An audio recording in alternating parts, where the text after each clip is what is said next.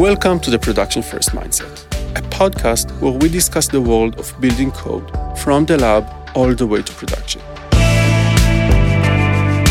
We explore the tactics, methodologies, and metrics used to drive real customer value by the engineering leaders actually doing it.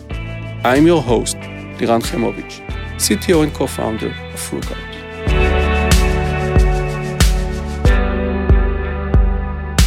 Today, we're going to be discussing cognitive computing in finance. With us is Chun, Senior Vice President and Head of Cognitive Computing and IT Fellow at Fidelity Investments. Thank you for joining us and welcome to the show. My pleasure. Thanks for having me. Jin, can you tell us a little bit about yourself? Sure. My name is Chun, and I'm a Senior Vice President and Head of Cognitive Computing for Fidelity Investments, and I'm also an IT Fellow there. I currently lead a team of software engineers focused on conversational AI. I've been at Fidelity for about a dozen years. Previous to my current role, I led our original AWS cloud team and our digital platform API team. Career-wise, most recent to this, I was Chief Architect of State Street Global Markets, which is the capital markets arm of State Street Bank. Most of what I did there was work on a foreign exchange institutional trading product that if you're in institutional finance, you might have heard what's called FX Connect. When I left in 2009, I think we were doing about $100 billion in USD a day in volume. And I think more recently, it's about $1 trillion a day. That's awesome. So you've been in investments and tech for a long time now, and you've been at Fidelity, you've done a few roles. Share with us a bit, what's the role of tech within Fidelity? It's interesting. Fidelity has a great brand, and it's one of the few companies, the only other company that I worked at where I have a similar kind of psychological, emotional connection to is a short stint that I had at GE Aircraft Engines. And I'll tie this together and explain why. When I was at GE Aircraft Engines in the early 2000s, even though I was in the technology group, everyone used to get together and we understood that we were making these commercial jet engines and that any point in time we could have our friends, family, ourselves, people that we care about taking off in these engines. So it was some serious stuff. Just even thinking about, there's a particular commercial where you have people that work in the production plants wearing like their yellow vests and hard hats and watching one of the engines take off. Even talking about it gives me goosebumps. I can feel the hair on my arms rise up. Fidelity is very similar in terms of the mission and the value that it has for the customer. It's really looking out for the customer and the financial health for all the different goals that people have. And I can tell you one quick story of when I first realized that the company had a soul. Several years ago, early in my career, did something called double jacking, where you sit down and you can listen in with a call center rep in the call center, but you just can't say anything. So I spent a day listening to these phone calls, and aside from the fact that, I was really felt bad because at the time our systems were so non-integrated, and these reps really ended up becoming the human integrator of all these software systems. But there was a call that came in, and I knew how the reps are being measured. We have we analyze a lot of data in our call centers. One of them is called average call handling time. And we know that every rep is kind of measured by these metrics. And, it's how do we service the customer quickly and whatnot. And this lady came in. I'll never forget this conversation. She was in her mid to late 50s. She was a nurse. And her husband was about a decade older, in his 60s, and he had retired as a school teacher. And she was very concerned about her finances and their retirement plans. And as soon as I see, the rep start to interact with her, I noticed that her whole retirement, she had said all of her retirement balance was only like $20,000. And I just froze in my head thinking, what is this guy going to say to her? Because there's not much you can do at that point in time with $20,000 in terms of retirement and like a retirement balance. He spent about an hour talking her through all the different options and explaining all the different options and paths that she could take. And then from that moment on, I was like, wow, these people really care. There are so many anecdotes like that. I remember going to a team event, and we have a call center in New Hampshire, which is in the northeast of the United States. a few hours drive, and then you can hit Maine and Canada. And one of the reps had such a long-term relationship with this couple who were also teachers out of California that when they retired successfully, they bought a really nice RV. And then part of their plan, they actually surprised him on the facility just to meet him in person. I was like, wow, that is amazing. Well, yeah, I mean, I'm sure that's not the only place that they were visiting. Yeah, that's definitely not the only place that they've gone, but you hear these anecdotes all the time, and where everything that I've been immersed in, and from a culture perspective, really comes down from the chairman and the chairwoman all the way down. And it's not just lip service; it's for real. Everyone's very aware. Fidelity as a company, I think something like 30% of U.S. adults working households has some sort of a relationship with Fidelity, either on the retail brokerage side or through a workplace plan. So the impact that we have to help people, save money for retirement, meet goals for college or buying a house or, different life stages that they have, it's a great company. So where does technology come in? I think Fidelity is one of those companies that kind of doubles down on the technology investments. And we do a lot to try to incubate and organize our teams so that they're not working in this big corporate environment. And even though there's this structure of a large enterprise and all of these regulatory bodies, as a financial service, when you're a developer working on these teams, it feels like you're in like a small, 20, 30 person startup, for example. How many engineers are there in Fidelity as a whole? A ton. I think Fidelity now has like 50,000 people as a company. And in the business unit that I'm in, which is personal investing, that's the retail sites, that's fidelity.com, and on the website, the mobile apps as well. There's probably close to 3,000 developers. Wow. Spread out across the US, Ireland, and China, and India. That's impressive. That's a big part of the total headcount. Yeah, what's really kind of interesting, I think, is Fidelity as a company and my business unit in particular kind of bit the bullet on going agile early on. So we've been doing Scrum for several years and constantly evolving and optimizing the way that we're organized so that we can kind of maximize and leverage the goodness of Scrum while minimizing a lot of the organizational complexities that might come along with that. So, how does Scrum look in a financial regulated environment? I would say no different. Once you get past the phase of having everyone kind of drink the Kool-Aid of Scrum, it's one of those things that I think, having done Scrum both at Fidelity or in the early 2000s over at State Street as well, one of the things that I've noticed is that a lot of companies, when they first go to these agile practices, until you're immersed and practiced in it and get a muscle memory in it, you might adopt the terminology, you might adopt some of the rituals and the ceremonies and processes, but you still have this overreaching kind of command and control, bureaucratic planning pieces to that.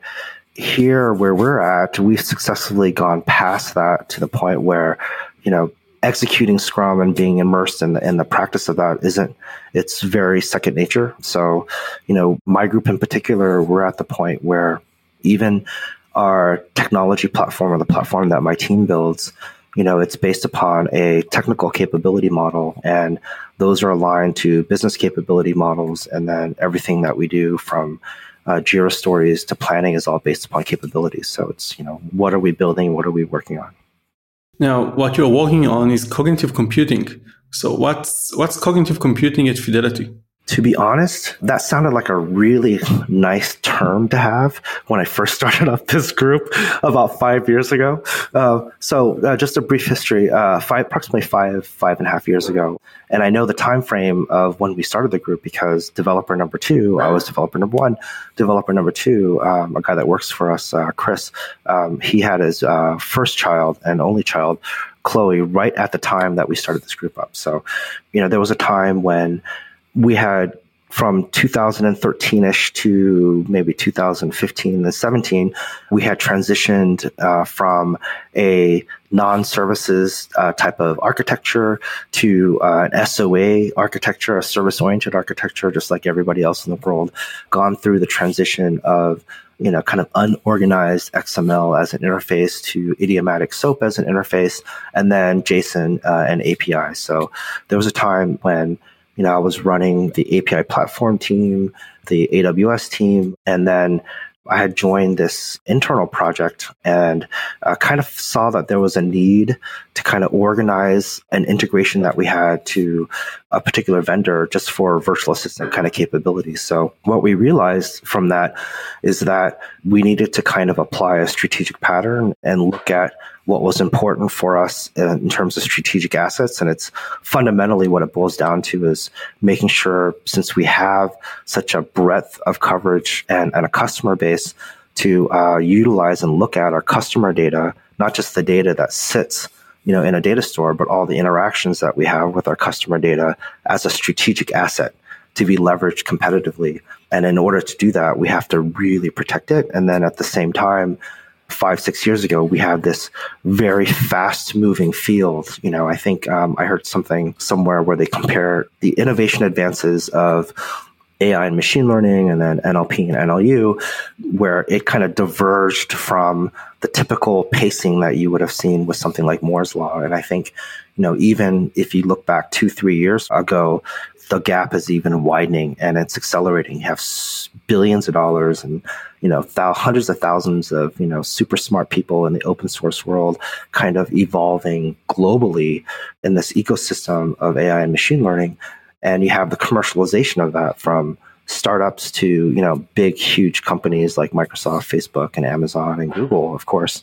And then the barrier of entry to all of this coincided with this cloud transformation that the industry's gone through. So, you can literally be a student somewhere right now in any university. It doesn't matter. It doesn't have to be a tier 1 school. It doesn't have to be MIT. It could be anywhere, and you could get a free student account on AWS and you can make something, and then you can bootstrap it. One of the things that we did when we started this group several years ago was we took a learning kind of visit to Carnegie Mellon. And I remember one of the professors telling me, yep, Uber just came into our machine learning lab and just hired everyone that was there, just gave them all jobs before they graduated, just en masse. So, what do we do with cognitive computing? So my group's really responsible for kind of enabling, not all of it, but the conversational AI and machine learning capabilities that we're building internally, leveraging a lot of open source tooling as well, just like everybody else, but pulling that into the experience. So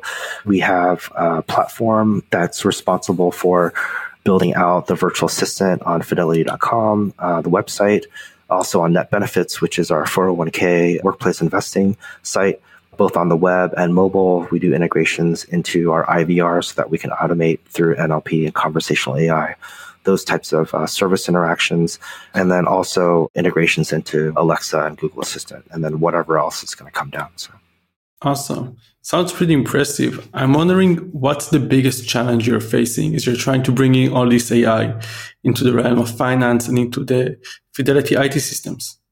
So we have these things called powerful pairs, and it's not just powerful pairs, it's powerful groups. So I have peers of mine that lead Center of Excellence around AI. I have peers that lead the product management, the business side of our platform. And I think the biggest challenge, aside from poaching, so one of the things that I've realized is, so my team has roughly a little bit over 80 people in my team. It started off, as I mentioned before, 5-6 years ago, as one person, me with a hat in my hand, begging for resources. And we slowly grew. And out of the 80 or so people, we only have 2 or 3 people that are classically trained. I think if you look back maybe 10 years ago, you wouldn't have seen all the kind of data science specific or AI and machine learning specific kind of graduate programs and courses of studies that you have. So there are only a few people on my team that have, master's degrees in artificial intelligence or data science and whatnot. Most of us kind of, what we've been doing as a group is really coming from a architecture, hands-on software engineering perspective, going through the evolution of all these technology trends. And then, as soon as this group was formed, a lot of us have been moving from traditional kind of cloud front end, Angular, Vue, JavaScript, TypeScript, Node, kind of Lambda development. A lot of them have been, and we've been accelerating the push to become practical machine learning engineers. So we might not be the ones to, write the papers on a novel kind of ML techniques, but we know how to deploy the models and we understand them and how they can be applied. So in a sense, we're creating people with skill sets that I would say 3-4 years ago were kind of unicorns, but not so anymore. And we're pairing them up with, people that have legitimate PhDs from, Harvard, MIT, and Brown on the data science side. And then we're able to bring those two together, those skill sets and resources together and really look at the domain space of what we're doing and say, hey, how can we make this experience better for the customer? And what can we do to be able to service them better, to give them advice better, and whatnot? Sounds very impressive. And I have to wonder, what's the achievement that you're most proud of that your team has done? I would say I was thinking about this quite a bit, actually, and I'm going to anonymize the name. There are a couple of things. One of them is that we've done a lot as a group through a program that we have at Fidelity with partnering with a company called ReachHire. So we have 4 people in our group who are female software engineers who took a break from their career to raise a child, for example. Some of them about 5, 6, 7 years, and they come in through internships, and then we ended up hiring them. And that's been a fantastic experience. And it's just been personally super fulfilling for me because, I'm as we had talked before, I'm a first generation immigrant. I came here from South Korea when I was 5, didn't speak the language.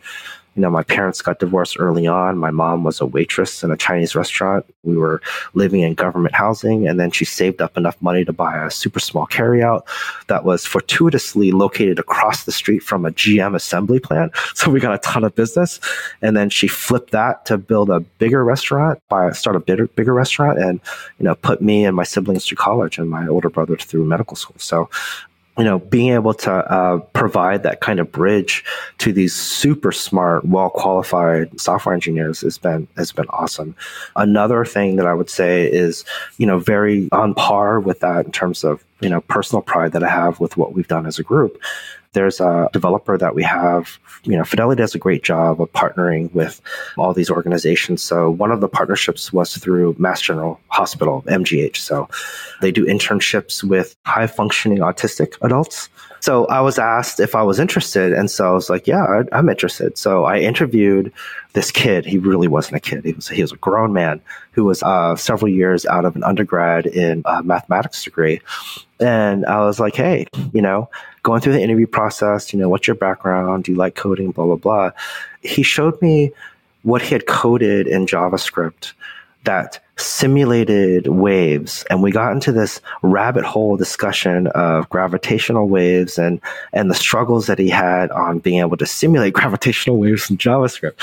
And I was like, okay, you're hired. So at the time, he was working at the local YMCA. He wasn't doing anything that was close to what his skills were. So as we brought him on, one of my team leads, this guy named Jerry, who we worked at 2 companies for 20 years together, really kind of put him under his wing. So, our first team lunch, I remember going to Chinatown, and this guy had these Bose noise canceling headphones on, and we're all sitting at this round table. And I told him, hey, I know your headphones aren't on because I don't see the light and I have those exact headphones. So why don't you take those headphones off? So, that's that team lead, Jerry, and the whole team spent a lot of time kind of helping him to socialize and feel comfortable. And he's one of our smartest, most productive engineers now.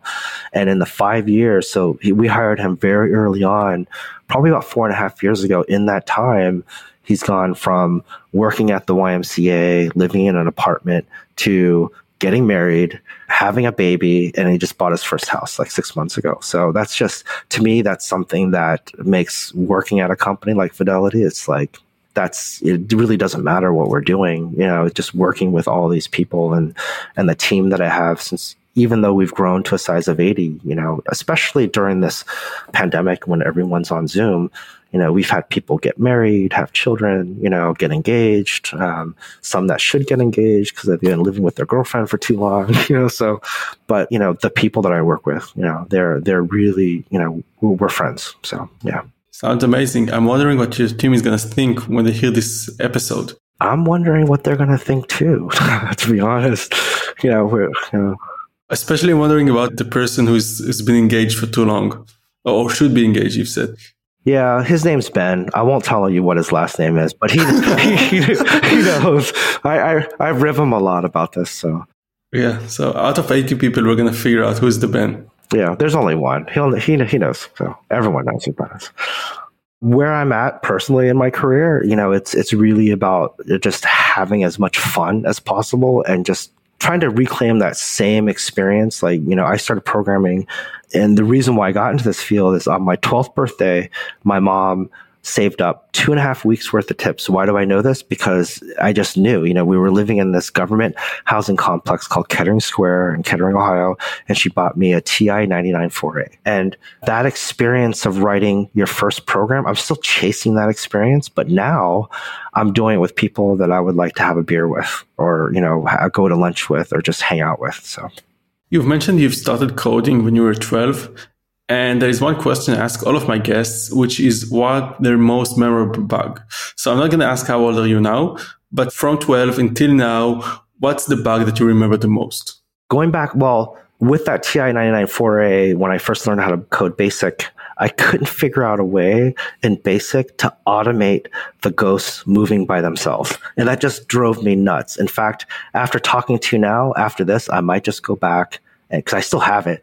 I might just plug it in, just do it for the hell of it. But I was actually thinking about this and a little bit. The thing, it really wasn't a bug per se, but it was an experience, and it was a challenging experience. And it's one of, everyone, a lot of people in their careers go through these moments where they kind of get forged in the fire of stress and expectation. And so I would say back in 2002-ish, the team that I had at State Street, we had this FX trading system that was mission critical, that it was running hot in 2 data centers. It was built in C and running on Solaris machines. And the front end was Visual Basic and Visual C++. And they only had the source code for the front end. They didn't have source code for the server. And so I remember a voicemail that I got from an executive vice president on the business side. It was like, Jen, we want you to come to this really important meeting, and, we make sure you're there, click. And I had never talked to this person before on the business side ever. I'm like, okay. So I show up there, and what they showed us was a printout on an 8.5 by 11 piece of paper that someone had photoshopped. One part of the Photoshop screen was part of our existing trading system, and 3 other sections were of competitors that we had.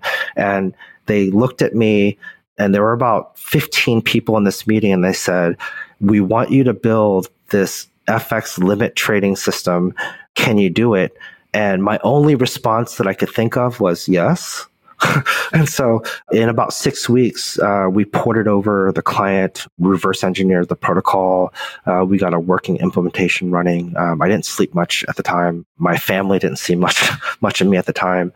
But that experience, I just remember, me and 5 other people just pounding the keyboards, just making something from scratch that could talk the protocol of this existing system so that the clients on the existing system could interact with this new system and not know that their counterparties were on this new system, and vice versa, and restricting functionality. It was the most intense kind of coding kind of experience that I've been in terms of a time compression. But out of that, it's one of those experiences where you make lifelong friends. So, since, as I mentioned, I've been at Fidelity like 12 years now. 4 or 5 of the people that I worked with on that team, I've pulled over from State Street, and I'm working with them now. So amazing story. Well, Jin, it's been a pleasure having you on the show. Sure. Thank you. It's great to meet you. Yeah, you as well. Thank you very much. Thank you.